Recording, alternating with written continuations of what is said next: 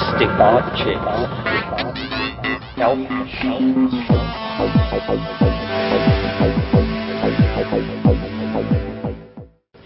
Greetings from Cyberdelic Space. This is Lorenzo, and I'm your host here in the Psychedelic Salon. And I'm here to tell you that it sure is good to be back here with you again. After we returned from Burning Man last week, I was all charged up and was planning on doing an entire podcast about it. But now that the dust is beginning to clear, so to speak, the truth is that I'm all burned out with Burning Man right now. But that said, even though I'd originally planned to podcast a few more of the McKenna Abraham Sheldrake trialogues, the Playa just won't let go of me yet this year, and so I'm going to play one of this year's Playalogs for you. And it's the one that Bruce Damer led. In fact, this was the last of the Playalogs that we held at the Burn this year, but I have a good reason for playing it first. And that reason is summed up in the one word I love to hear my friend Queer Ninja say when he opens his podcast. And that word is easy, as in easy. But in this case, I'm the one who's taking it easy. While it would probably make sense to play the Playalogs in the order that they were held, transferring all of that audio onto my computer and then converting it to MP3 format probably isn't going to take place for a few weeks yet. But Bruce, as is his custom, brought his own voice recorder along and placed it in front of our little sound system. And he then gave me a copy of it in MP3 format. So I'm going to take advantage of Bruce having already done a lot of the work and play his Playalog right now. Then, for the next few weeks, I'm going to play some more of the McKenna Abraham Sheldrake trialogues just to give us all a little break from Burning Man. Or maybe not. I guess we'll just have to wait and see what the Muse has to say to me next week. Now, if you go to the program notes for this podcast, which you'll find at psychedelicsalon.org, you'll see a couple of the pictures that were taken during the talk you're about to hear. Bruce actually began this Playalog a little before 5 o'clock on Friday afternoon, and just as he began to speak, we were entombed in the most severe whiteout of the week. Now, if you've been to the Playa, you know what I'm talking about. And if you haven't experienced a Burning Man whiteout, well, my advice is to do it vicariously through photos, video, and now through this audio recording that was made while the little storm raged. At one point in our comfy little 30-foot diameter yurt, the dust became so thick that people sitting just 15 feet away or so from Bruce couldn't even see him through the thick cloud of dust that filled our yurt. But then the storm blew a hole in the top of the yurt, and that acted as a chimney and sucked a lot of the trapped dust out the top. But in turn, that created a steady flow of fine dust particles that came up from the ground, swirled around a bit, and then went out the top of the yurt, just like a steady stream of smoke. It was really quite spectacular, I have to admit, but just talking about it right now brings back the sting of the dust in my lungs. And I was wearing a breathing mask, as was almost everybody else in the yurt. Everybody except for Bruce, that is. Even though he had his breathing mask with him, being the true professional he is, Bruce chose not to use it because he wanted to be sure that those brave souls who were there to hear him could hear him clearly.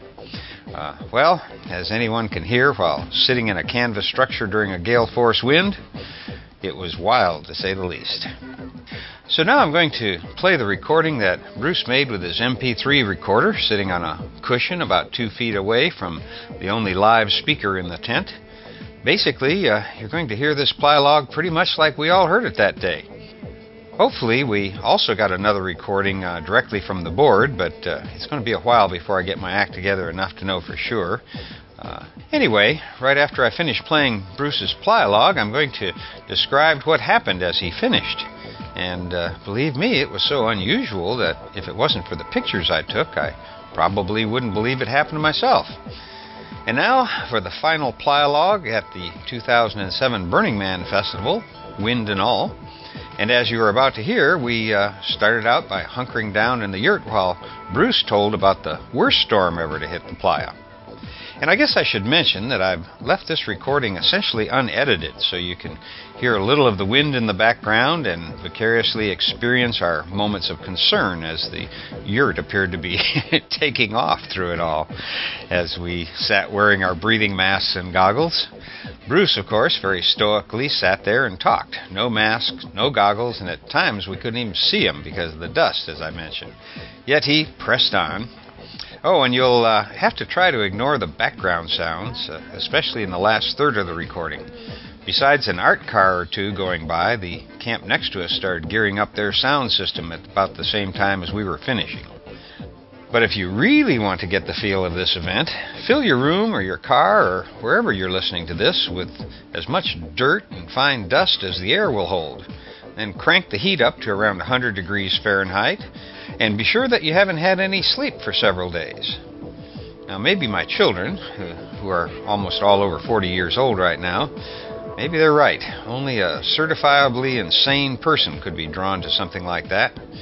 And maybe so, but it still beats fighting the traffic on the way to and from a dingy little cubicle that sucked the life out of me for more years than I care to think about.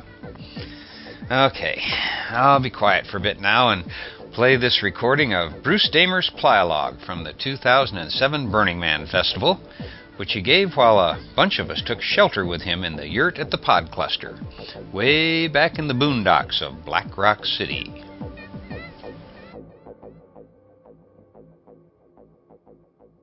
I would like to now introduce my good friend Bruce Damer, who, I don't know, how many of you have heard Bruce on one of the podcasts or something? Okay, a few of you have, so you know a little bit about Bruce. Bruce came into my life through Terrence McKenna. We might want to just hang on for a minute here so maybe Bruce can not have to breathe all this dust. Even the playa gods know when Bruce comes, they're going to... Did anybody see in the paper in July, in USA Today and a whole bunch of other papers, that NASA now is taking on a new mission, one that finally makes sense, is to be able to, well, move an asteroid out of the way that's coming our way, or bring one into orbit and mine it for precious metals or resources. And it's a whole new direction for NASA to finally accept this, and it's getting dark, isn't it? Maybe I shouldn't be talking about these things. Another eclipse scheduled for today? We're in it. Meteor shower. Wow. Pardon me? Meteor shower is coming. While this is going on, so that you know this isn't too bad, why don't you tell the story of the 2003 or 2, the whiteout after the word? Well, I'll introduce Bruce the rest of the way in a minute, but as long as we're enjoying this, let's hear what it was really like when it was bad. Yeah, we right after the festival ended on Monday in 2002. It was 2000. We're usually in the staff area in the center camp, so we just sort of hang out with people at the end. And we were sitting there. It was a beautiful morning, about 11 o'clock in the morning on Tuesday, and we looked down toward Gerlach, and there was a black wall of dust, 1,000 feet high, coming toward us. Not one of those little pillars, but a wall. And because I work with NASA on Mars exploration, we were doing a lot of simulations of Mars and mapping its surface and putting vehicles on it, virtual vehicles. I said, that looks like just like artists' conceptions of Mars dust storms, like planet-wide dust storms. So I got Galen into the motorhome, and I turned the motorhome into this thing as it was coming in, and it hit with an 80-mile-an-hour wallop, hit us, front on. And it went for 3 days, 80 miles an hour. I think it peaked at 100 miles an hour. And it was unbelievable. In whiteouts like this, you'll see people riding their bikes around and everything. If you were outside in this, it would blow you right off your bike. Or if you held your bare skin up, you'd see little pockmarks of blood, little beads of blood where the grains are going subcutaneous. like this. And center camp tent was totaled, and hard structures were torn apart, and we saw a burn barrel traveling at 30 miles an hour. And rangers came by. Basically, they locked down the playa. You couldn't leave. Washoe County and Pershing County police evacuated their officers. And it was called Condition Alpha, and it's the highest state of weather emergency. And I asked them, what happens if Condition Alpha happens during the festival? Right? And it's the bullet that we're always dodging out here. And they said, well, the man would be matchsticks. It would be destroyed. It wouldn't be arson. It would be Mother Nature coming down, picking it up, shaking it apart, and throwing it down to the blow fence. And it would basically be very severe. There would be dozens or 100 people in fatalities. There would be several thousand people medical needs. So I wrote up a whole website all about this experience and submitted it to the organization. I'm still waiting for them to include it in the survival guide, but I'm going to bug. We're in first camp this year, so I'm going to grab Larry at some opportune point and say, Condition Alpha strategy. And if you ever find yourself where the blow is so severe, or there's a weather condition where there's a lot of rain and you can't move, that's the other Condition Alpha. You actually become a block parent, which means, say if a blow is very intense, people can't even stand up. You look around your area that you can see, which might only be 20 feet, and if somebody's walking through your camp, you take them in. If you can, you go and do like an astronaut's EVA, walking outside to look for people in a certain perimeter that might be lying down prone on the playa, and take them in too. We actually rescued a couple that were 100 feet from us, and they took an hour to find us. And the man was going into diabetic shock. So we took him in and we hydrated him and kept him from getting worse. He was almost blacked out. And without this block parenting strategy, there's no way to save the festival. The festival would be terminated by that kind of an event. So I've got a website off of my homepage that actually talks about surviving Condition Alpha, and it talks about the kinds of like industrial strength breathers like she's got, hip boots, so when you're trying to tear a camp down that's been broken apart by the wind. Sand dunes are up to 5 feet high on any obstruction. So there are sand dunes covering everything. The blow fence, center camp, the baristas area is all big sand dunes over everything. But it's Condition Alpha, and hopefully this isn't it. I doubt if this is it. No, I don't think it's Damn it, you co-created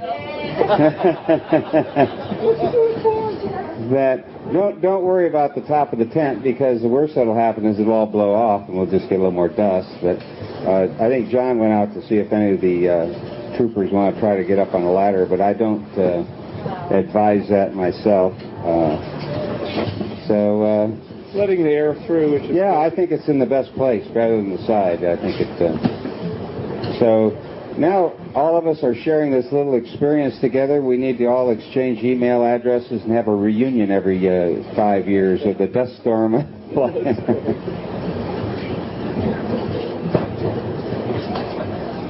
I thought 5 o'clock, by 5 it would be died down, and it was. But we tracked in our camp, in first camp, if you see there's a building with a tower on it with a dish on it, that's the Network Operations Center, and we're part of that team, and so we look at the weather maps, and there was a storm system flowing just over here all day, and we were tracking it coming over, and if you need email access or voice over an internet phone, come to us. Look for that building. And we do the webcast too. And there's several robot cameras that scan the playa and bring you Burning Man virtually.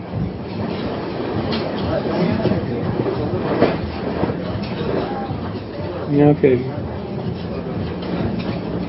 It's just performance art. Scroll up with your top. What's that? It's just performance art. Scroll up. This is all prearranged, and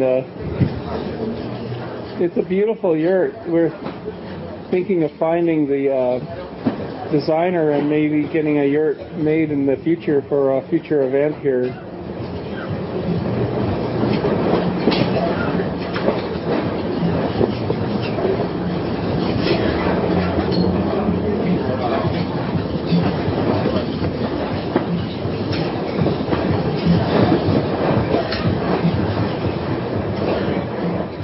The miracle workers.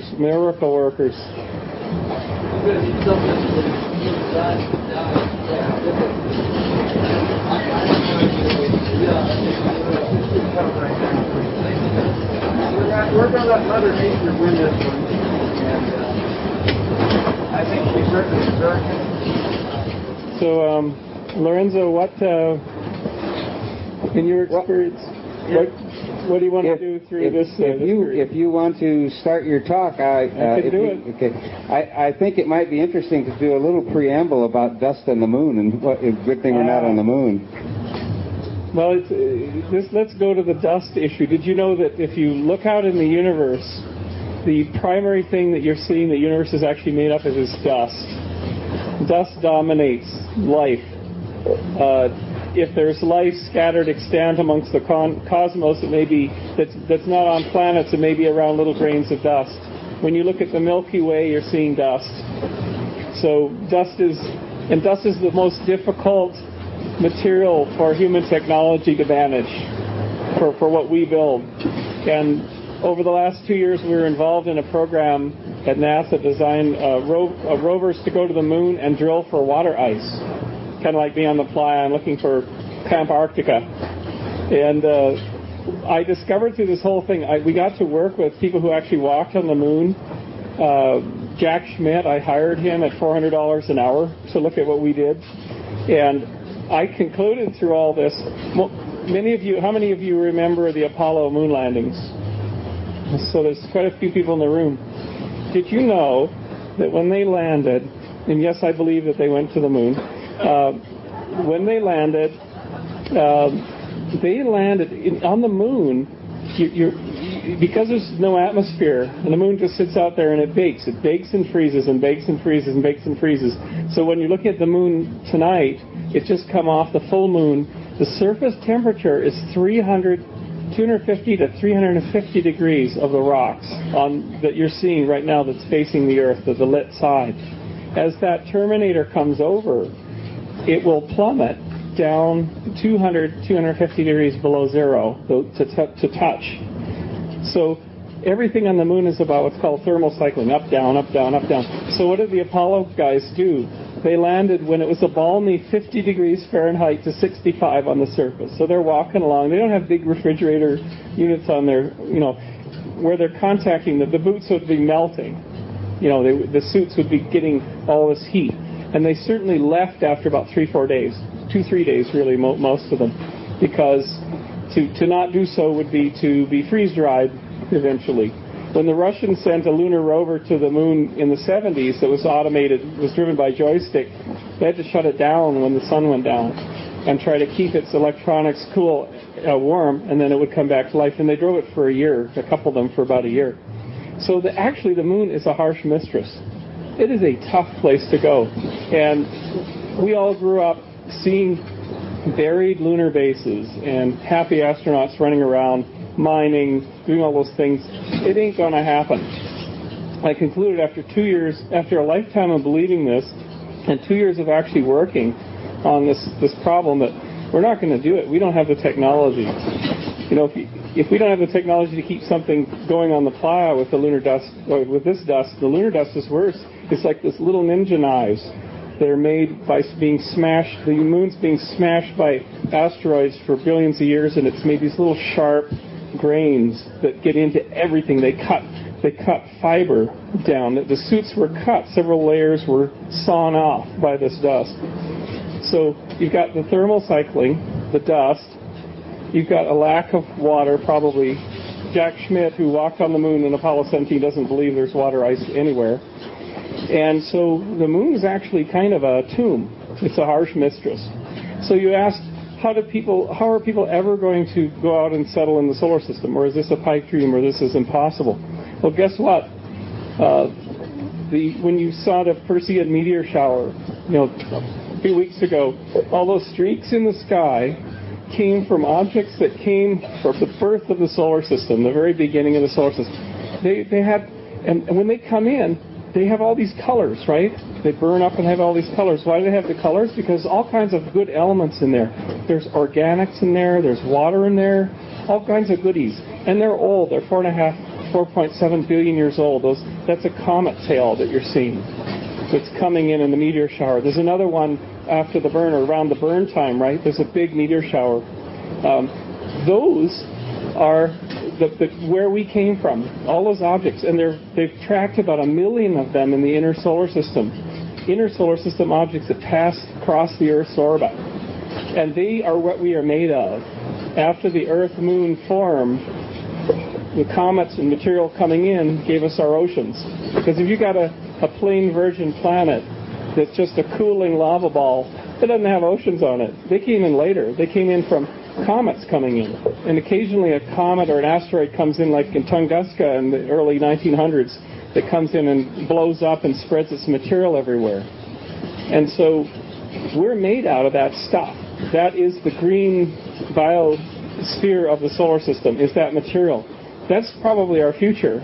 We have to learn how to go out and get that stuff, mine it, turn it into fuel, water, etc., build our structures out of it. And if one of them is coming toward us, like the 7-mile-wide object that destroyed the dinosaurs, we have to learn how to deflect that. We have to learn how to deal with those guys. And this leads on to the next thing, which is, you can say, well, gee, how rare are we in the universe? How rare a thing are we? If you go over to next to Brad Templeton's camp, where you see all the panoramas, there's a dome next to that, and Carter Emmert from the Rose Center from the Hayden Planetarium in New York City is doing a show every night where he, from his laptop, goes from the Earth-Moon system and uses a software called UniView that they run on the dome in New York to pull back from the Earth and pull back and show you all of the known solar systems that we've discovered in the last 8-9 years. Solar systems that have planets, that stars have planets around them.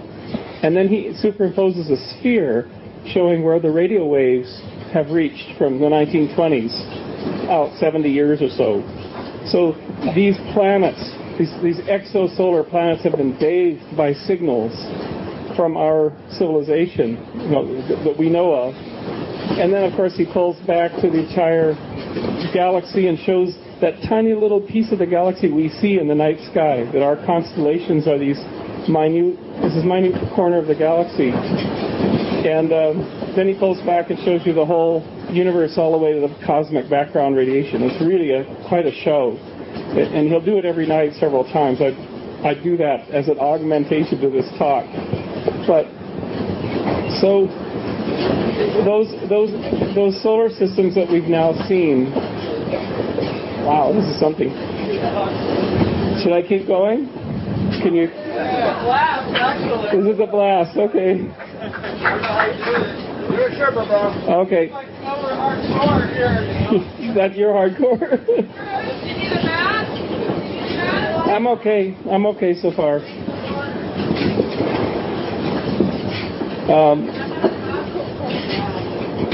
I'm fine. I'm fine. So here's a scary thought. So all of these exosolar planets, these solar systems are out there. They've been bathed by our radio waves. Is there any receivers? Is anyone there to pick up I Love Lucy? Probably not. Why? Because those solar systems have all the wrong properties for probably our kind of life or any kind of life. Why is that? Because instead of having, in the inner solar system, this nice little serene parade of little planets and little ice balls and things that are happily moving around in circular orbits, they have the nightmare scenario, the inferno scenario of a giant Jupiter close to the star, and it's hot, and it orbits the star. Some of them orbit their parent star in 3 days. These giant Jupiters, they're even bigger than our Jupiter, and they're going around and going around. They're like a little heat engine, and there's no small planets that would be able to have life with that. So you look at our solar system, we have this M-class star that's very stable. It sits there and it cooks away for almost 5 billion years with the same temperature, no variation, no problems, no internal little digestive problems in our sun, this really rare little sun. And then we have this beautiful serene garden, if you will, of inner solar system planets, all protected by a sentinel called Jupiter. It's a cold gas giant. And it's out there saying, I'm happy being out here. And in fact, I'll do you a favor and I'll keep that asteroid belt at bay. I'll pull the asteroids out. I'll protect you. And I protected you from comets. And you just got enough comets that you need for your ocean. You remember the comet that impacted Jupiter about 10 years ago? The impact spot was the size of the Earth, right, on Jupiter. As those fragments came in, the comet broke up as it was coming into Jupiter, and the biggest spot, the pimple, was the size of Earth. So Jupiter's doing us a favor every day. Do we appreciate it? So there's an asteroid belt of either a broken up planet, whatnot, between Jupiter and Mars, and it's held at bay. Those pieces are chunks, like Ceres is 30 kilometers across. That's a big chunk. If that hit us, it would sterilize everything on the planet. So Jupiter sort of keeps that away from us. And yet, we've had some impacts. We had one in the Permian that killed 80-90% of life. We had another one in the KT boundary that killed all the dinosaurs. We've had just enough impacts to vacuum out life and let it start again.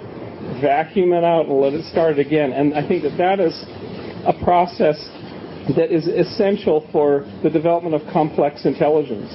And we've probably had them before that. We don't even know. There's this theory that the Earth was an ice ball. It was completely frozen over at one point because of various things.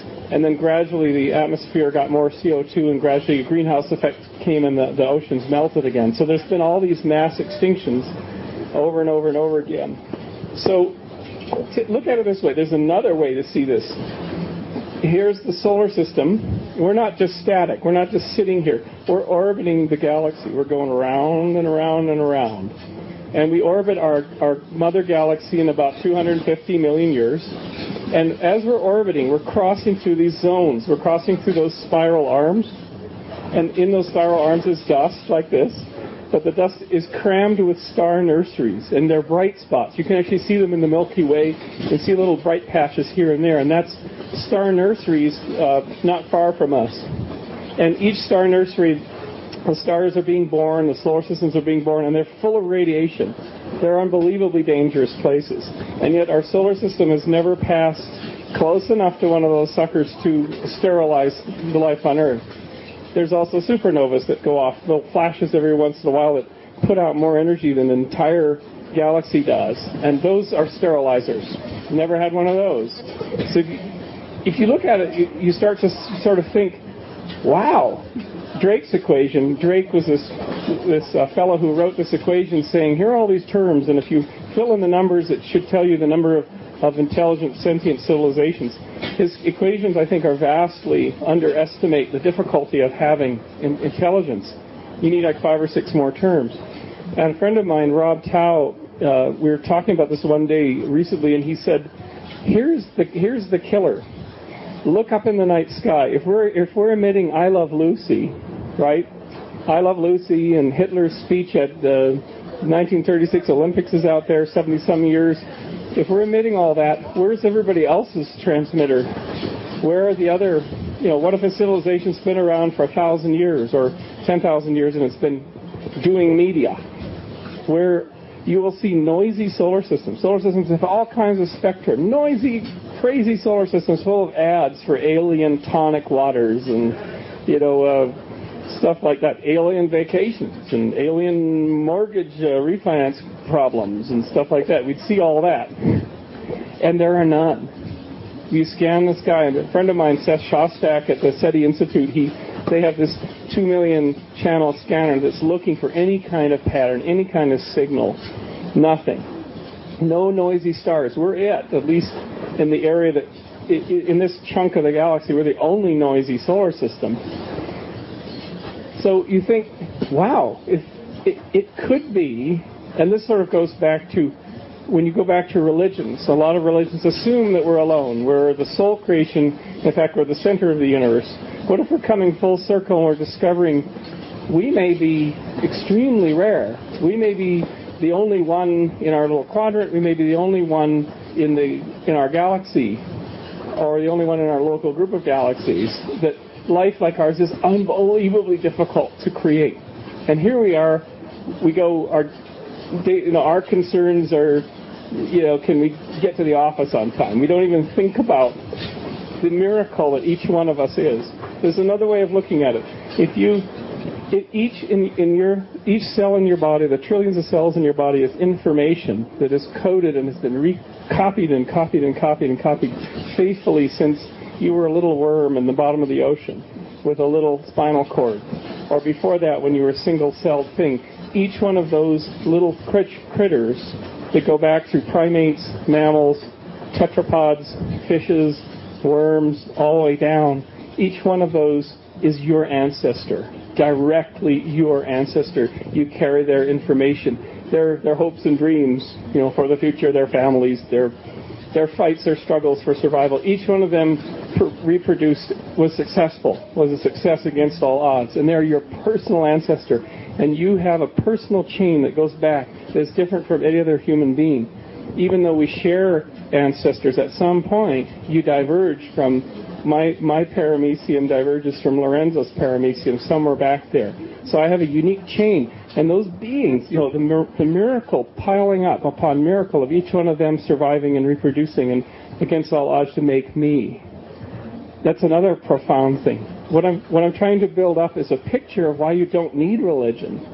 All you need, if you want to be awestruck, all you need is to consider the improbability of you, the improbable miracle that is you, the improbable miracle that is all of this, and you're awestruck. You at that point, the only religious texts you can read are the very abstract ones that kind of touch on this, the very wise texts. But those fellows didn't have the ability to look out into the solar system and telescopes and whatnot. So here's another thing. Then you say, what do you do about this? So we're so rare. So what? Let's just continue to be our human selves and blow it. We'll have a nuclear winter. We'll have all our mortgages will foreclose. We don't care. We're going to eat ourselves silly. We're going to have conflict over energy. We're going to just destroy everything. So what if we're unique? To heck with it. We're made by this emergent process that has gifted us the rare quantity of intelligence to understand that we're unique. So perhaps the universe is this massive machine that doesn't know where it's going. It just came out of a random quantum fluctuation anyway, and it sort of expanded, and maybe there's more than one universe. And in the very rare instances, maybe if there are multiple universes, there's only a very few that make a creature that goes and says, we're rare. We emerge from this jumbled mass, and we're rare. And that's the whole point. Like, thank you, you've been recognized. But what if, when you go to see Carter's show tonight, if it's not blowing like crazy, if you go to see Carter's show, think of it this way. Eric Davis talked about co-creation. Carter's show, at one point, he shows the surveys of galaxies and the surveys of galactic clusters shooting out from the Southern Observatory in Australia, and there's this wedge of known galaxy and clusters way out to the cosmic background of quasars, and then there's another one up here. And he can rotate this on his laptop with a joystick. That's the genius of what Carter's achieved. It's all real data. And you're actually like here at Burning Man looking at these patterns of things. Well, guess what? Those patterns of things are the rendering of the universe. Now, they're the rendering from our point of view. They're looking billions of years in the past. But in your little primate brain is a renderer running saying, oh, that's a cool pattern of things. And it's fairly low res as far as the universe is concerned, but it's real. And so if you're thinking consciously about that, and then you look at the night sky and you say, oh, wow, that's just one of the galaxies that I saw, and then if you pull back, it's like you're a space traveler already. You're already, because through the miracle of what he has done, you can say, oh, that's a galaxy. And when he pulled back, there was a bunch, and then there was something called the Orion cluster, and it had a bunch of galaxies that were colored red, just because you wanted to identify them. They're not red. But so your little brain just traveled billions of light years virtually and rendered parts of views of the universe. Now, if you believe in co-creation, you could think, what in the heck does this mean? Well, it means that if the universe was at all attempting to find consciousness, for a split second, a primate brain on Earth had in its little synaptic gaps a picture of the universe. The universe saw itself momentarily. Now, what does this mean? Now, think about that. If you're rendering it, the universe is, it's awake. It's self-recognized a little bit. And what if there's another creature?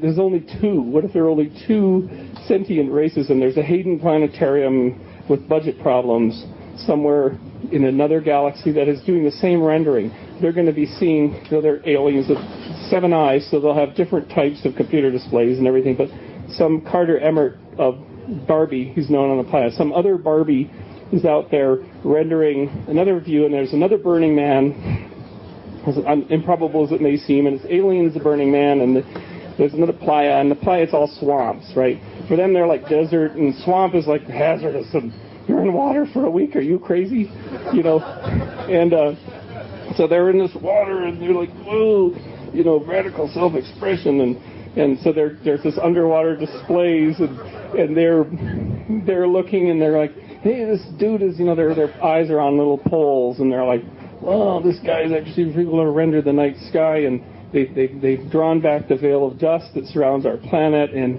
we learned how to make water lenses, and we've done all this, and so now they have a rendering of some being is like seeing that, but they're seeing it from a different perspective. Well, what if somehow their mind now connects with the mind of you that rendered it? Well, the universe is a little bit more. There's a little bit more collective consciousness. Now, here's the last little piece to this. And there's a book out by Seth Lloyd called Programming the Universe. Since I'm a software guy, I love programming anything, like hacking the universe, programming the universe. And Seth Lloyd's book was a mind blower. I read the first chapter before coming here. And Seth Lloyd's thesis is that the universe is a computation device. What does it do? It computes the next moment, at every moment. And it computes this at the quantum level. And this guy is a serious guy. He's not a flaky guy. He's actually made little tiny quantum mechanical computational systems that work. You put a thing in, it solves a thing, and it comes out. Well, okay, this is really interesting. Understand that atoms and molecules and all this stuff that we're made out of, at the lowest level, if you tore yourself apart, tore all your molecules asunder, whatever, you'd just be a pile of quantum mechanical effects, particles and waves. That's all you'd be. And so would that rock, and so would a little piece of space somewhere. It's all the same. It's all one field. And in fact, at the very beginning of the universe, that's all it was. Molecules got together out of all of that stuff. But the ultimate communication mechanism is the quantum mechanical effects. So we say to ourselves, oh my goodness, this is like a communications medium.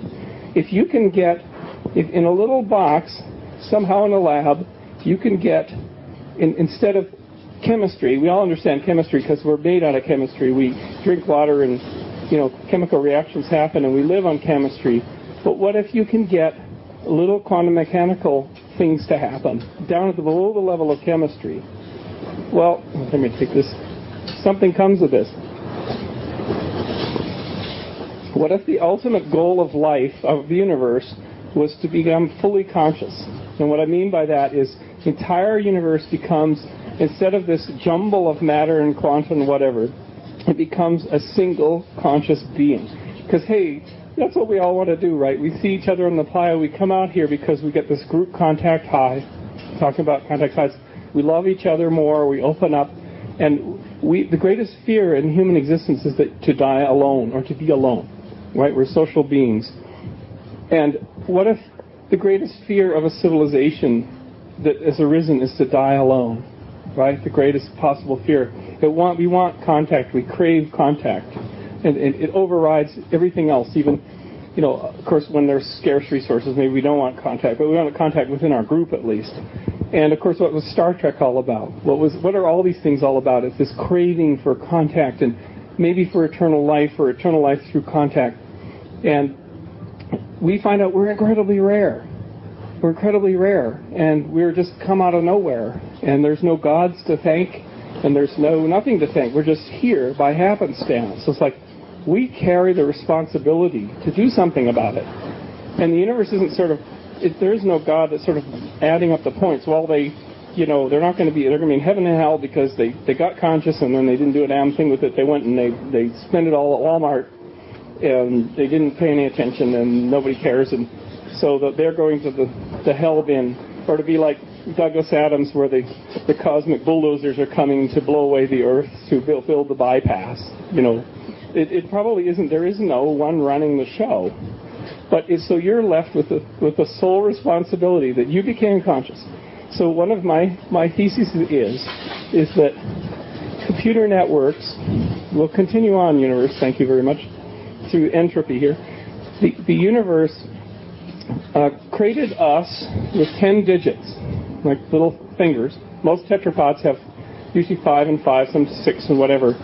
And you could say to yourself, well, we're pretty, if we evolved out of bonobos, we'd be lying around having free sex and never have invented buses and cars and radios and stuff. But we evolved out of really kind of uptight primates. So nature chose the uptight primate, and especially uptight the Europeans, and especially the Northern European primate, which is the Native Americans. When Europeans came ashore, the Italians came ashore, they were like, hey, how you doing? And the French ones came ashore, it's like, yeah, we could deal with these people. Then the Anglo-Saxons came, and the New England First Nations people are like, these people have a problem. Look at the scowls on their faces. We have a problem here. So it wasn't just Puritans, all the Anglo-Saxons. So nature chose this kind of primate. We're driven. We're constantly driven. We're driven to build technology, to make money, to consume all resources on the planet, to do something. And what is it? Well, if the universe itself, if life itself had a chance to expand out into the universe and populate and fuse the universe, we may be one of the only shots, at least in our area. We're like one of the only chances to do this, and we have a very limited window. Nature has whacked the planet several times and let's knock out those crustaceans in the Permian. That trilobite, it's ruling the roost and it's arrogant and whatever. Let's knock it out with a big impact on Antarctica. Oh no, big lizards, they're totally self-centered. They're really wonderful, but they never study the night sky. Let's whack them out. Okay, mammals, the mammals were there before. We'll leave some dinosaurs called birds, and they'll be food for these mammals. And let's give these mammals a chance. And there's like only 250 million years left before the sun is too hot. We talk about global warming, to have 250 million to 400 million years before there's no plants on land, period. It's just too hot. Oceans will start to get hot and boil off and whatever. We're past middle age. Earth is past middle age. So if we don't do it, the universe will whack us again and give arachnids a chance. And leave mammals around for giant arachnids to feed on or whatever. But consider that, and the bacteria are calling in these airstrikes. Bacteria are everywhere in the universe, but they can never get complex, so they evolve complex things, and then they get bored and wipe them out. Anyway, back on track. So we're here. What are we here to do? We're here to reproduce, create our offspring and families. We're driven to do that. We can't stop doing that. The greenest thing you can do, of course, is not have babies, because every baby you have creates a massive future impact on the planet. Or you raise the baby to grow its own food, it might be better, but each baby is like a massive impact on the planet. But we're still driven to do that. But we're driven to do something else. A few odd people, normally people that look kind of like me or crazier, have this idea that technology is the place to reproduce life. And we started a project called Biota. We've had 4 conferences. One of them was up at the Burgess Shale, where we took all these overweight paleontologists who sit behind microscopes and computer screens up to the Burgess Shale, where you find Cambrian creatures with 550 million year old creatures with flaps and weird eyes, and they look like the aliens I was talking about earlier. And that's our ancestors, and that's when creatures got bodies and shapes. And so the Biota group believes, and we've had 4 conferences with Richard Dawkins and Douglas Adams and all this mixture of weird people, but the theme of Biota is What if all of technology is about providing a channel for life to find a way out? Find a way out into the solar system, or, having read Seth's book, an aha went off in my head, because for 25 years I've been thinking of how do you create self-reproducing life forms that can live outside of the Earth in a hard vacuum on on ice balls and whatever, to produce a green solar system, a solar system rife with life, not just bacterial life in rocks, but complex life, a little simple. I mean, something like a slime mold or something like an insect, but really simple, because we're not going out there. We're totally unbuilt to survive in the solar system. So we have to actually seed space with life so that we can then go out there later. And hopefully they'll open the door and let us in. Or they'll be producing resources we'll harvest. Now, we couldn't have settled continents. We can't go to Antarctica and settle it because there's not enough life or biota there to support human settlement. We can't go into the solar system without biota. And if the goal is to say, let humans persist and our planet persist, we need to create life forms that will undo the mess that we've created, hopefully not make it worse, scrub the atmosphere and things like that. And then so it struck me then maybe, is that our legacy? Is that, say for instance, we created a whole bunch of self-reproducing nano-robots that could live in uncountably large numbers on the surface of icy objects floating in space, and the whole solar system kind of goes green, and then we snuff ourselves out. Well, at least we've left behind this thing that isn't just bacteria, that communicates by radio, that reproduces and can live natively outside of a gas bubble of a planet. And it's like, okay, you guys go on and do the job we couldn't do. Go settle the galaxy and do all that. It then struck me that, gee, that's a long way. That requires lots of funding for a wacky project nobody would fund, and it's very technically difficult, and is it even possible? And then when I read Seth's book, it was like, wait a minute. If he says that you can program real simple stuff in the code of the universe in quantum mechanical fields, what if you did your simulation of a life in the computer and you injected that into a quantum mechanical computer that you built in the lab to get the quanta to wiggle the way that you would want to make self-reproducing little critters out of quantum mechanics? Now, think that for a moment. There's one thought that came to me, which was, well, if you did that and they're able to reproduce just momentarily, you couldn't stop them.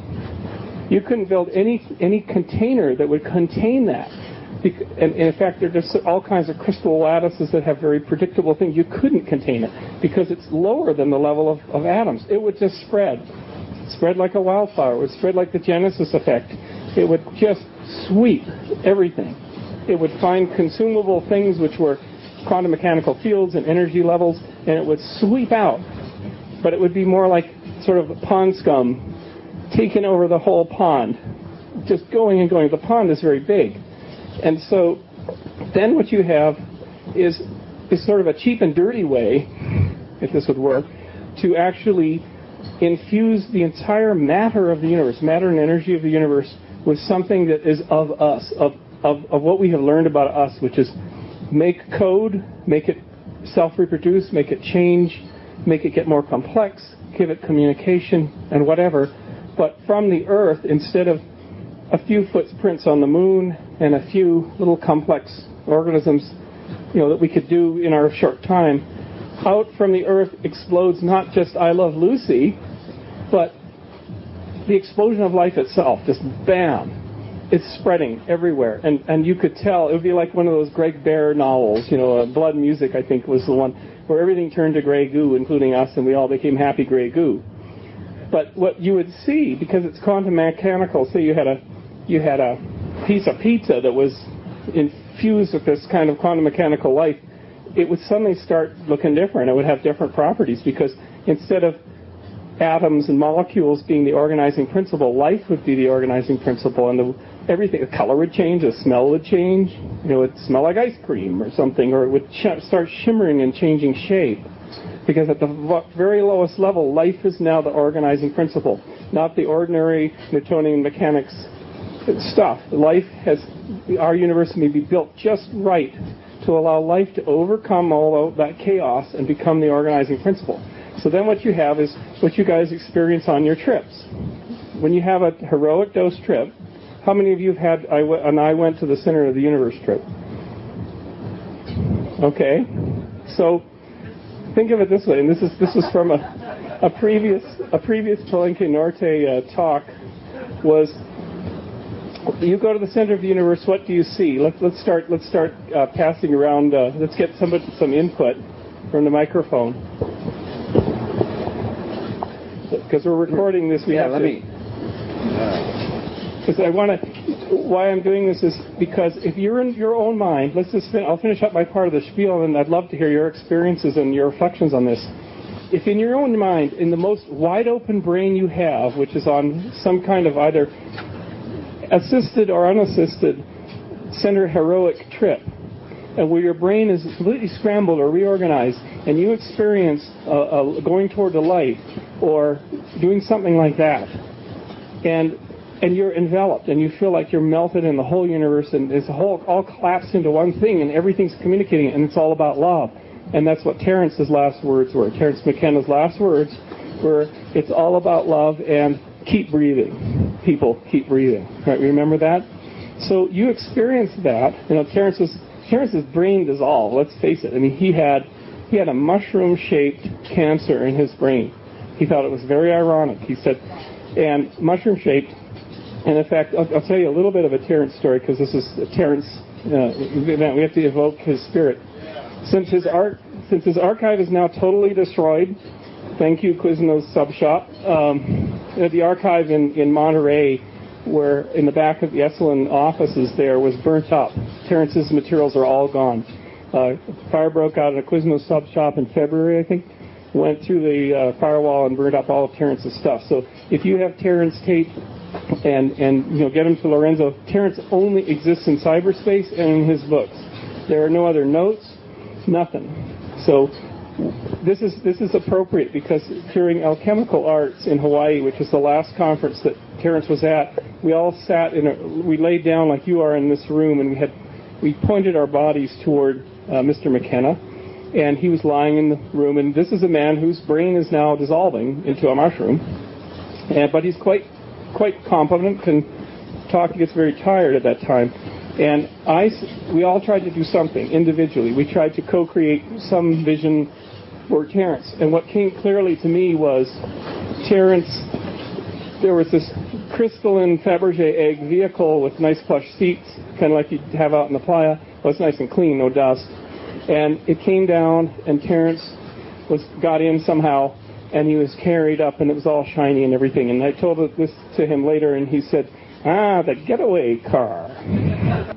So, in a sense, for me, I committed Terence to cyberspace. So he's out there somewhere, and there's some rain. Concluding the thought is that if in your brain, in your primate brain, you can render a bit of the universe, and if on a heroic trip brain, you are actually seeing the complete co-creation of the entire conscious universe, maybe it is already happening, or maybe it is in the future, and it is going to happen, and that the universe is pointing to you and saying, help make this happen, because I'm expanding, I'm going to evaporate. If you don't do something, you're it. You're the ones. I made sure that there was one M-class star, you're it. You go and get going on the project, or whatever it is. But it's actually showing you that, well, say, for instance, in a lot of beliefs in modern physics, those things that are happening in the future already happened, and you can see everything that's happened in the past. And that maybe the quantum mechanical level is a communication grid, like an internet that links it all together. So when you open your mind and your mind is reorganized, what it sees is this massive project of unifying the grid. And so you're a part of that. And when you see that unification of the universe, you're actually putting a little bit into that. And that in our lifetimes, I don't know if this has anything to do with 2012. I don't like dates. We predict dates because that's like a project deadline, and these projects always slip. Right? They go over budget. But maybe when you do your next excursion out into this space, think of it that way. And if it's all about love, if Terence is right and it's all about love, love may be the thing that you draw on to make this thing happen. Maybe that is the carrier wave. Maybe that's the plug-in. Because when you're love, you soften, your walls break down, you connect with other beings, right? And the whole point of the universe is one, is to connect the whole thing. There's only one protocol, internet protocol, and it's the love protocol, the LIP, the LUP, the Love Universe Protocol. And so maybe that's the thing that's given to you as the mechanism. So I'm just riffing here as all this coming out. But so that maybe is why you're sitting in this room, because you were plugged in for an instant. You know, and Eric was, Matt was talking about going out here and come back, and go on here and come back. But maybe what you're actually doing in some sense is that this grand purpose of the universe is here, could call it God or whatever, and you're going closer to it and pulling back, and closer to it and pulling back, and you're starting to exist in the middle a little bit. And if you realize maybe what it is, which is love, connectedness, not dying alone, purpose, whatever that thing is out there, you're helping that process along. And some future nerd will post something on Slashdot in the future and said, I've done it. I'm not telling you people anything. I'm going to push the button tomorrow and you'll see everything change. And suddenly pizza will all smell like ice cream, and you'll all be part of the biggest trip in the history of everything. You'll all be part of it. So that's the end of the spiel part, and I hope we can pick up.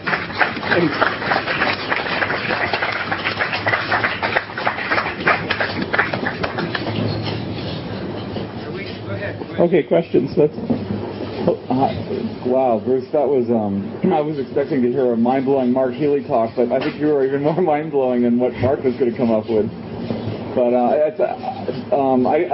you were calling for responses at one point, just before the end, to something about the grandiose, cosmic, mystical LSD trip or whatever. I don't want to go there, but I just want to mention a really great book that summarizes an angle of what you're talking about is Biospheres by Dorian Sagan. I just found this paperback. I thought I knew all this shit for years. I just stumbled across this paperback, and he basically, he's talking about the Gaia hypothesis and, the notion that the Earth behaves as if or really is a living being. And in a number of different ways, it has its own metabolism. But the one thing people haven't been able to demonstrate is, well, if it's a living being, all living beings reproduce, right? Well, what is the reproductive mechanism of the planet Earth? He argues that it's experiments at creating self-contained ecosystems, like the Biosphere 2 project in Arizona, the small biospheres you can buy in a glass ball that just have like a few species that just kind of reproduce, endlessly with the only input of sunlight. And then he also says what you said, that technology maybe, even when we think that we're being the most destructive, we're messing the fucking planet up, technology is a form of alienation from nature, all of this stuff that, there's an understandable response that we've had to the way things have been going, that's all just part of a process of nature's creating these mechanisms for exoskeletons to project these spores of, and not just humans, but the whole samples of the whole ecosystem into space to spread. So anyway, I was just repeating what you said in different words, really, but it was really great because I just read that book, and I had a lot of these thoughts and pieces, flashes and revelations and bits of information, but really, congealed it. And it was written back in 1990. Yeah. I didn't even know about the biota things that you've been doing. That's really cool. Anyway, that's just my sort of appendage to your... Thank you very much. Yeah, there's a whole body of great work out there that's emergent, of course. And here, okay. And thank you for sitting through this. It's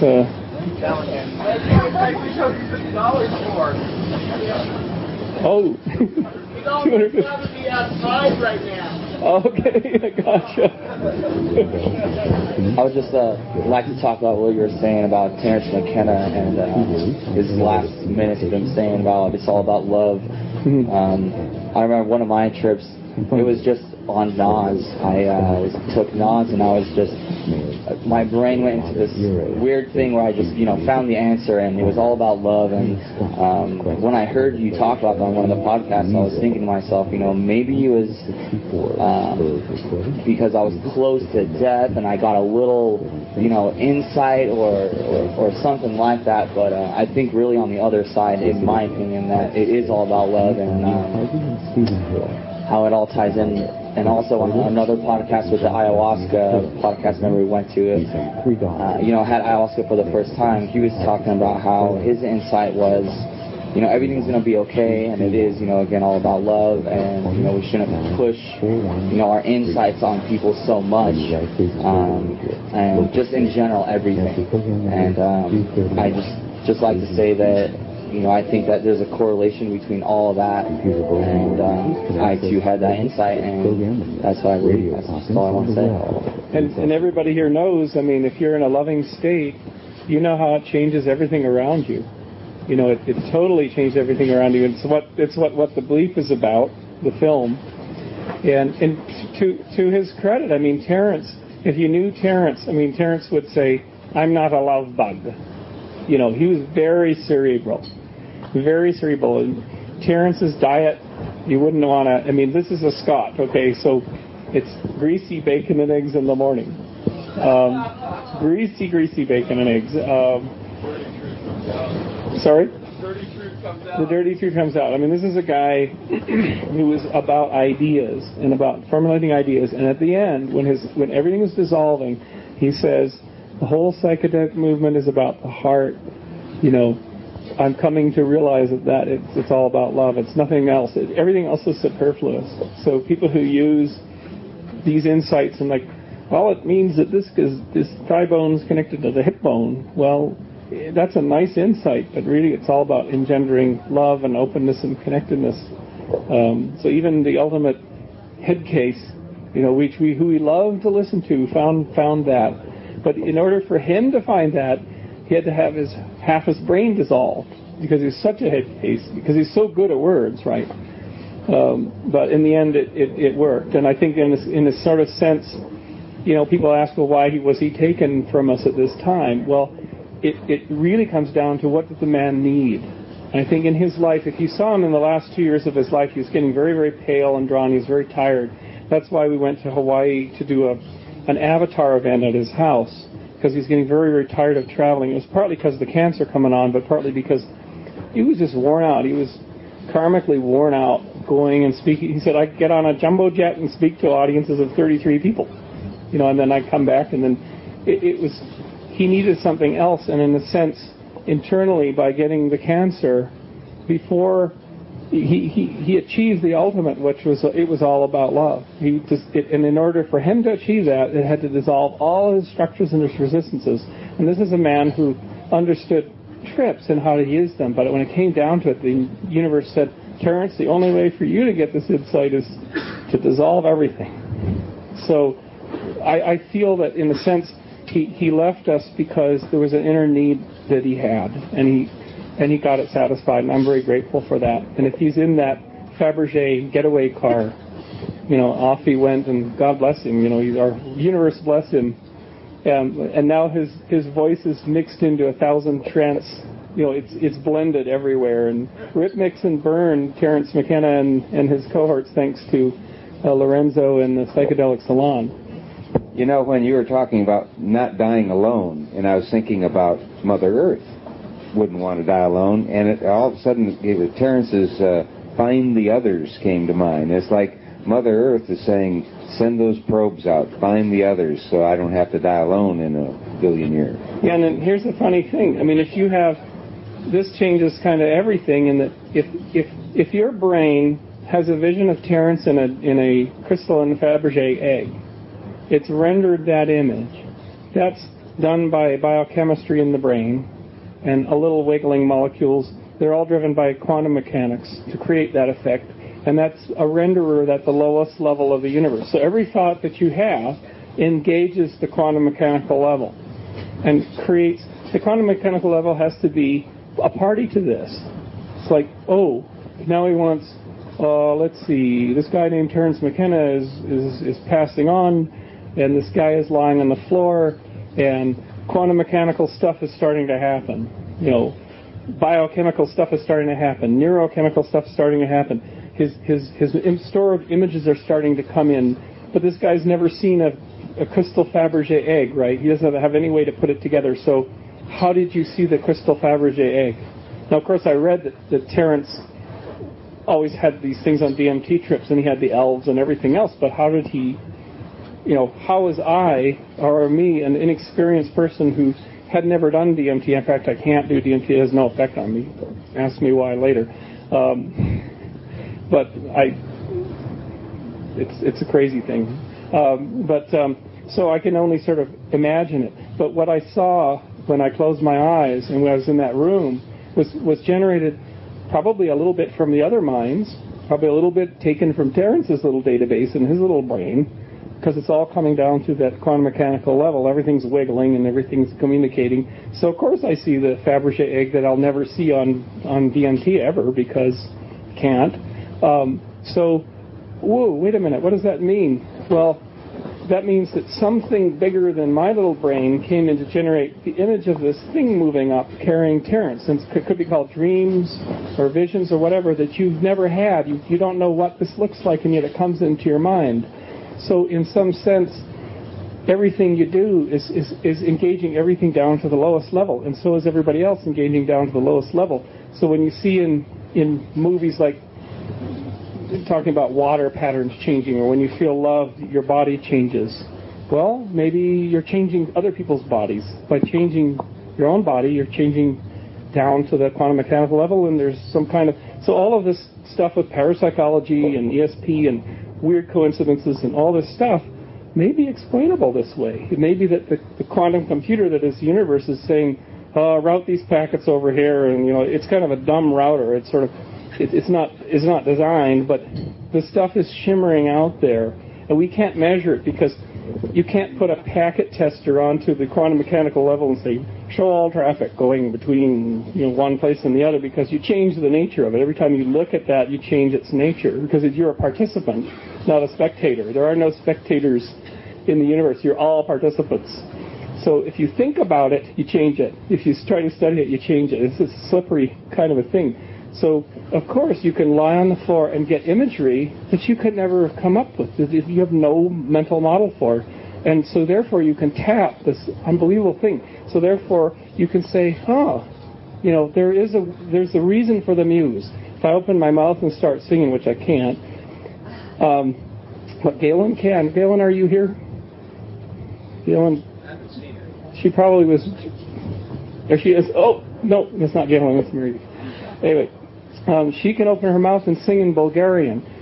So, well, she hears Bulgarian grandmothers singing in that beautiful ethereal thing, and then she can just reproduce it. And then the Bulgarian grandmothers burst into tears, and how can she possibly do this? You know, it's... So you think about all the things that come into your head, instead of saying, I don't know where they came from, and I deny them, or I must be going crazy, or whatever.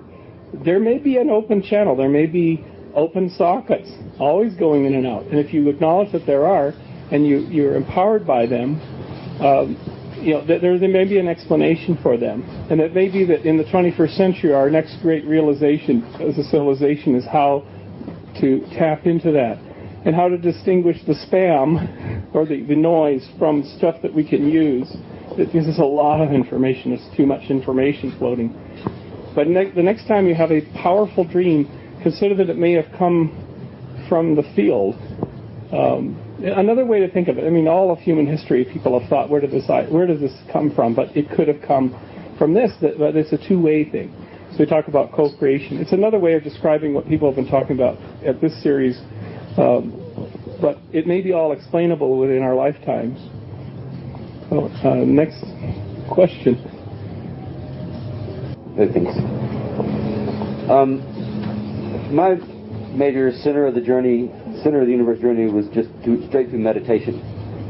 And at one point, I was in this space where I thought I was falling asleep, and my body was kind of constantly just sort of tripping out on kind of collapse, and I wasn't sure where I was going. And then all of a sudden, I just entered this space within my brain, and it was triggered by a thought. that somebody had told me that the interior space is as vast as the entire universe.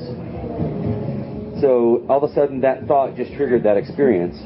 And I was a singular point of view that had no physical matter in the universe. And I saw that the universe within me truly was as vast as the entire universe. And now that I'm thinking about what you're saying, I realize that triggered a whole cascade of other acknowledgments to me. And this one phrase came to me after that, a few years later, that if it vibrates, it's not the void. Period. If it vibrates, it is not the void. So what is the void? What is the consciousness within us? What is language and the talkity mind, the thinkity mind? What is it always revolving around? What is it always trying to avoid not looking at? Because it can't look at it, it can't focus on it, it can't grab it, it can't use it, it can't do something with it. But when we enter that space of total emptiness, then I think that is the ultimate tapping into the creative realm. And somewhat in the sense that anytime the universe wants to create something, it first has to create a void. It has to create a space where there's no energy, where there's nothing pulsing, nothing vibrating. And in that absolute nothingness of no space, no energy, no time, then that's the only possibility for something genuine and new to be created. And the greatest thing that we fear, I think, is that, well, what if I just turn off everything? What if I turn off my mind? What if I turn off my fear generator? What if I turn off my paranoia generator? What if I turn off my consciousness? But there's still something left. There's still something there, and that is my only identity. The only thing that I can claim that I know that I am is this thing that I cannot find and I cannot name and I cannot manifest. But it seems to me that is the whole of the universe, that we exist in it.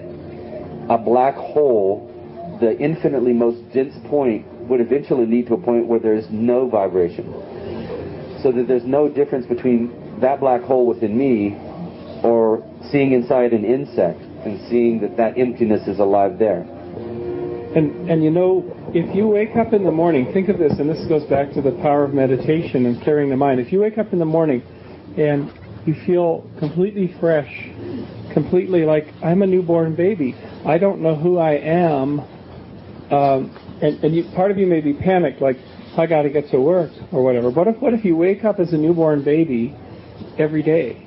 And perhaps I think people who meditate and who really try to clear them out do wake up as newborn babies, and then they come alive each day, so that each possibility of the day comes in and it manifests itself. They're not on a rigid schedule and a checklist, and perhaps that's the way our ancestors might have risen each dawn as new beings every dawn. What's interesting is in the beginning of the universe, or the models that they have now, there was actually a phase where the universe is expanding ball out of the void, and it reached a phase where everything's a gas. And there were massive vibrations. There was a voice period of the universe. The voice was a roar. In fact, scientists have tried to reproduce, if you had a microphone in this early bubble, what would it sound like? What would the nature, an enormous sound. Everything's vibrating. It's this roar of voice coming into existence. And then it expanded so much that the gases are separated. And then you can see it in the cosmic background maps. You can see all this rippling, and that's actually the vibratory forces that created the distribution of matter. And that's the remnant of that. And we're sheet walls of galaxies and tendrils and all this sort of stuff, and then the dark matter in between or whatever. It's all because of this massive vibration, like a massive stereo system blowing the playa apart. But then what happened was, when planets formed, gas again appeared. Now there's gas in stars, but it's so noisy and so hot, nothing can happen. But cool gas around planets like Earth appear, and you have an embryo effect. Like you're breathing this embryo. You're inside the embryo. And then a friend of mine who went to the Digital Burgess conference up to the Burgess Shale from University of Manitoba, he's a world leader in embryology. He published this book about this thick that I can't read, that showed that in the early formation, if you try to create a child or any being on Earth, and you get this, you get a duplication and a foursome and an eightsome and a 16 stem, you get this thing called the blastula forming. But this blastula is a ball of cells. And always the biggest question, this is almost like the origin of life question for embryologists, is what communication mechanism causes the cells over here to start saying, I'm going to be a back, and the cells over here saying, I'm going to be a gut, so we better start turning in and puckering in. And everything does that, right? And this little puckering in. And he claims to have found it, that it's vibratory patterns, that there's this shaking vibration, sonic waves going through the blastula. Where do those come from? What triggers and what starts those? So what it goes back to is maybe the entire universe is a big voice, has made the structure, but you were made by a tiny little voice in your own personal Big Bang, at your own personal beginning. And the question of what started the vibration, and the vibration's complex. In the communication between the back cells and the gut cells, it has to send a biosignal, a message to the next cell to reproduce is more gut-like from the information coding, and the next cell's more gut-like, and then stomach-like, and then stomach lining wall-like. And it's amazingly complex, but it happens and may happen through vibration. So maybe it is voice. Maybe it's what we're doing here, talking through the ether. If you sing, if you talk, whatever, you're participating in the great gift, which is vibration through a gas or through water. Whales, cetaceans, they're vibrating things, and maybe they're vibrating things at a lower level, in the quantum level too, that we don't know how to measure. So perhaps it's all about vibration in the void, as your insight came. It seems like it's the ultimate conduit. The ultimate conduit. Yeah. And it's infinite. Every single point anywhere in the universe is simultaneously connected. There's no space or time there. So being right here and being at the farthest distant point in the universe is instantaneous. Right. And that's why if we create artificial life or life inside the quantum mechanical field, can you imagine experiencing this? It's the great wet dream of all science fiction, right? Is that suddenly everything unites in a thunderclap, or instantaneously everything becomes a single. Now, should it start from Burning Man? In Burning Man 2022, well after the 2012, so people don't worry about deadlines. They're 10 years late. We'll bring the box out, right? The black box with the big button on it. And we'll choose some random person to punch the button, and we'll ignite the entire universe as a single living being, and it'll start right from here. So anyway, somebody who's now very young will be tasked to push that button. The question.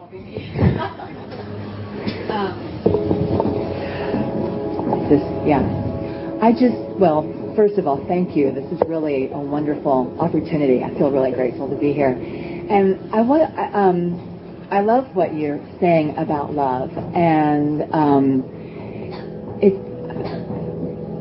I just want to make a plug to be kind of ruthlessly committed to being loving in a really vigorous way, because we have all these ego attachments, and every day there's all these opportunities to move into fear about not having enough, or not being good enough, or being controlled and feeling like a victim, or being arrogant, or being selfish, or all those kind of things are challenges for us every day. And so love is like this beautiful, soft, gentle concept, but it's not valuable unless we're willing to go down to the bone and eliminate those things that prevent us from being loving in an authentic way. So I just wanted to put that out there. And I think any time you can wake up like a newborn in the morning, think if you're a kindergarten teacher, right?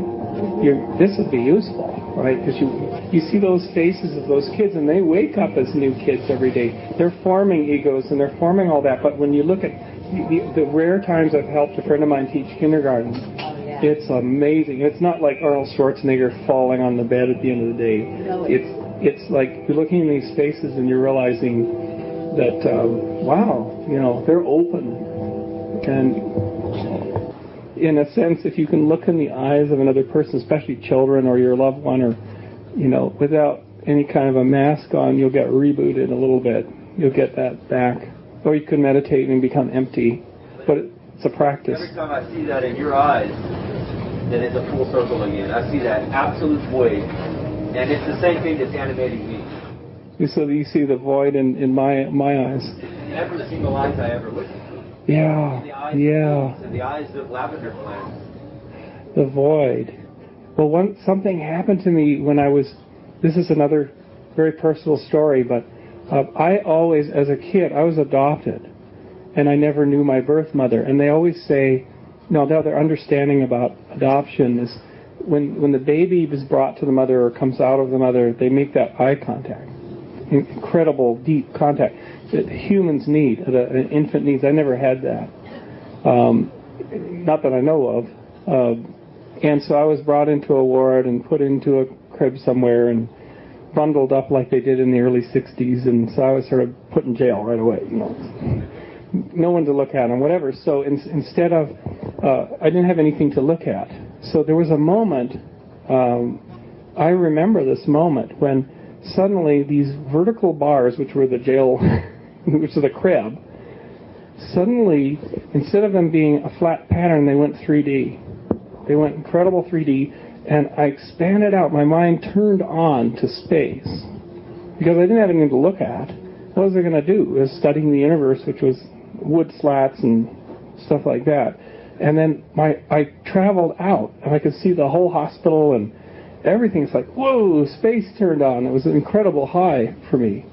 And there was a moment after that, and it's hard to say, I was in the hospital for 2 weeks before my adoptive parents came and picked me up, and it was so cold. I was in Canada, so it was cold, so cold my little booty fell off and my little foot was blue when they brought me home, but it's another story. There was this moment, and it came to me, I was saying, why can't I look into other people's eyes? Why am I afraid? All my life as a kid, I couldn't make eye contact. My mother would say, he's in his own world. They would send me to the school psychologist, and I would wail away pounding square pegs into round holes, and I managed to do it. Things like that. They were testing me all the time, and they said, no, he's not stupid. He's probably quite bright, but they didn't know about Asperger's, or nobody understood any of that stuff, but I was just a square pegging around. But I couldn't make eye contact, and I was afraid. So people were walking down distance, no matter who it was, I was afraid of them immediately. This is out of principle. Everybody. So I asked myself, I need to understand this. I need to understand where this came from. And out here in Burning Man about 3 years ago, after a very intense experience, when my vision separated, I had such an intense experience that my vision broke up into two. And on the left-hand side of the vision was all these wiggling color pixels. And on the right-hand side was something else, a soft form. And I looked in Galen's face, and I could see her face in beautiful 3D with no color. And when she smiled, I felt happiness. But when I looked with the left camera, she was all pixels. And I didn't understand it was a face at all. But I could see the absolute tiny glistening drops on the surface of her eyes. And I could study that for an indefinite period. And for a moment I said, that's what an autistic person's like. They don't have the model they only have the pixel camera. That's why they sit and they stimulate on a little point on the wall for hours in detail. They have raw pixels. They never understood what a face was. This is profoundly, Galen works with profoundly autistic kids. And so I said, I have a camera. I got this camera. I broke my vision system. I separated it out into two parts. I can use it to answer questions. So I turned the camera around and I pointed it back at me, at my brain or my past or whatever. While I got this camera, I got to focus and I got to get some shots. And the first thing I said, okay, what happened? Why am I afraid to look into faces? And the first thing that came back was this turning on of 3D. It's like your first memory was this powerful memory of the world becoming 3D instantly. And then the second memory was this terrifying vision. This terrifying thing was this round face and this fat body, sort of a white body, and these two black eyes. These two black eyes looking at me. And it was the most terrifying thing. And then I realized that this is the black-eyed baby. This is my first contact with another human being looking into their eyes. And the eyes were totally empty. They were absolutely empty, staring at me. And I was just crinkling up. This is the most unbelievably horrifying thing, because I'd never seen eyes before. And it could have happened a couple of weeks into the hospital. Maybe I was in a crib and they plopped this baby down, like socialized them, put this other kid in there, black-eyed baby. It's like, oh, they're attacking me, or it's attacking me. It has malice for me because it's so empty. And then the answer came. The answer was, it's just absorbing you. It's studying you. It doesn't have malice or there's no meanness. It's a baby. Because now I understand about babies. When you have a newborn, man, they look right through you. Why? Because they're void and they're sucking everything in. They're pulling everything you have to give into them. And that baby was pulling everything I had built in the tiny little life that I had in. I'm like, who are you? But there was no mass, there's no ill intent. I said, oh, that's where it started. That's the gift, the black-eyed baby. So I try to remember eye contact, and not all. I got it wrong the first time. Why do I need to get it wrong every time after that? So that was an important gift, and it's if you ever get the blurry vision thing, if you get whacked on the head or whatever, so you're actually separate. I asked the neurologist after, and they said, yeah, you're seeing. That's the two forms of how your vision is put together. You have the model forming that comes from one part of the brain, and you have the raw pixels, and it has to integrate right. And if it separates, it's actually a tool. But I wouldn't try it at home. I wouldn't use it as a... Thank you, Bruce. Don't try this at home. Good advice. Thank you, Bruce. And I've heard Bruce talk a lot of times. We've had a lot of long conversations, but this is the one I'm going to remember the most. I think we should all remember this one. It was really great. It reminds me of the very first Plialog, or Palenque Norte lecture that John Hanna gave, and everybody but John had masks on, and that we had the open thing at the time, and they had a whiteout come in. So it's very interesting. 5 years ago, our first Plialog started or Palenque Norte talk started, and here 5 years later we conclude with the same thing. So I don't know if that's a message or not, but anyhow, thank you very much for Bruce. And I'd like to introduce Bruce's sister, June. June came in from Canada, first-timer, and thank you very much for coming down. So June is an artist, by the way, and so she fits in at Black. She was a burner and just didn't know it, so she fit in pretty naturally. And I only met June in '92. I was reunited with my bio family. I had 3 full... So I have this interesting nature versus nurture thing. I looked at this wonderful woman 10 or 12 years ago, and it's like, that's a female me, or I'm a female her, and she's like a male me, and it was such an amazing, and it's still amazing to this day that I have an other, and we have the same bloody crazy tastes. So anyway. Canada's in trouble too. Thank you for being here, Jim. Really appreciate it. If you want to come up here, and do you want to come up here too? Get the drums up here and didgeridoo, and I'm going to back out of the way. And Matt is going to do a tobacco ceremony as he did to open it. We'll do to close it. The recorder.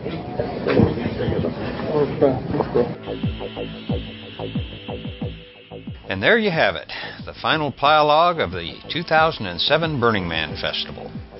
Did you hear the raindrops a little past the midway point? They came right when Bruce told the story of his vision of Terence McKenna's getaway car. As the first drops hit the canvas yurt, Bruce just casually said, "And there's some rain." Well, those few drops may not sound like a big deal to all of you who have been inundated with rain this year, but it's an exceedingly rare event on the playa at Burning Man. I've never seen it there before, and I only know of 1 year where they actually had a big rain during a festival. Now, the amount of rain that fell on the playa this year probably wasn't even enough to measure. But, of course, that's not going to keep me from making a big deal out of it, because, as you already know, I tend to make a big deal out of all kinds of little things like that. It just makes life more interesting, don't you think? So think about this for just a minute. Basically, we have almost perfect weather all week. right up until the moment Bruce begins his plialogue. Then we go through the most intense windstorm and whiteout of the week, followed by a brief rain shower, and then, just as Mateo began the closing ceremony and the drummers and didgeridoo player began, we all stepped outside the yurt, and what did we see but a rainbow? That's right, a rainbow stretched from one side of Black Rock City to the other. And it was no ordinary rainbow. Not that any desert rainbow could be called ordinary, but this rainbow, the one that came with the little shower that accompanied Bruce's story about Terence McKenna's getaway car, this rainbow was a double rainbow. I could go on, and in fact I've been chewing on this in my mind for over a week now. Maybe all of these weather-related events surrounding Bruce's plialogue and invocation of the spirit of Terence McKenna were nothing more than a very cool set of coincidences. And maybe they were something else entirely. But I'll leave that up to you to decide. In any event, it was a moment I'm sure we'll all treasure for the rest of our days. So to dear Spalding Gray, wherever you are these days, you can rest knowing that we actually did experience our perfect moment at Burning Man this year. I wish I had the energy to tell a few more stories about this year's burn, but this program is already overly long. So I'll wrap this up with the promise that I'll get back to you again as soon as I can. Right now I'm planning on a few non-Burning Man talks before returning to the plialogues, not because they aren't extremely interesting, but because I feel like putting a little distance between myself and the playa for a while. You know, I'm all burned out, as they say. But before I go, I want to give a special thank you to some really special people. As you probably have experienced for yourself, coming home from a big trip isn't usually something we all look forward to. You know how it is. You're tired, there's still a lot of unpacking to do. All that work you left undone as you escaped for your holiday has now grown in urgency, and basically you just want to throw your hands up in the air and walk back out the door. Well, that's where I was a week ago when I got back from the playa. So I decided that before I started any of my unwelcome chores that awaited me, I'd take a few minutes and just read the subject lines in the email that had piled up.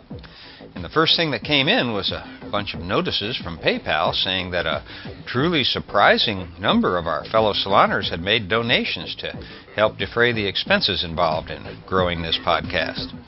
You guys have no idea how wonderful it felt to return home all hot, dusty, and tired, but to find that you were thinking about the salon even when there was nothing new going on.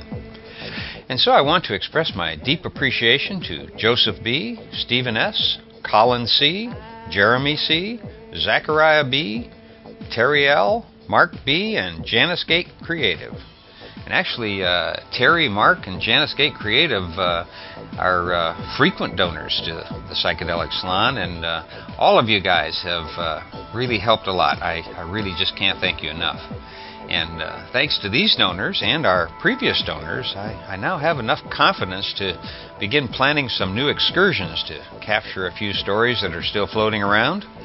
For example, while I was talking to the Shulgins at Burning Man a few weeks ago, Ann invited me to come up to their place for a visit and hopefully to do a few recording sessions. But on my way home, as I was doing a reality check on my finances, it became obvious that my choice was going to be to go for a visit to my grandchildren on the other coast or rent a car and drive up and visit the Shulgins. Well, as much as I love the Shulgins, I'm sure that, like me, they'd choose their grandchildren first, too. So I figured I'd have to tell Ann and Sasha that I couldn't make it. But then after returning home, I discovered that even in the absence of a new podcast, these wonderful fellow saloners out there wanted to help out in the collection and podcasting of these talks. So it's now obvious, even to me, that there's enough interest in capturing these stories that I should get better focused and make some plans to do more original interviews during the next 12 months. And to help with that, my friend John M. from Seattle has given the salon an 8-track digital recorder, complete with traveling case. It's really a professional piece of equipment that over time will add immeasurably to what we can do here in the way of recording interviews. Now, to be honest, it's such a big gift that I'm actually having trouble accepting it. So I've decided that right now I'm holding it in trust for all of us here in the salon, and I'll do my best to put it into good use. So, John, thank you again. I really do appreciate it. I'd like to go on and tell more stories about all of the wonderful saloners who came up to us at the burn this year. It was really amazing to have so many of you go so far out of your way to locate the pod cluster where we were holding the Plialogs. And for some of our regulars, like a dime short, well, I'm sorry you went to the wrong place to look for us, but my guess is that you found something equally interesting.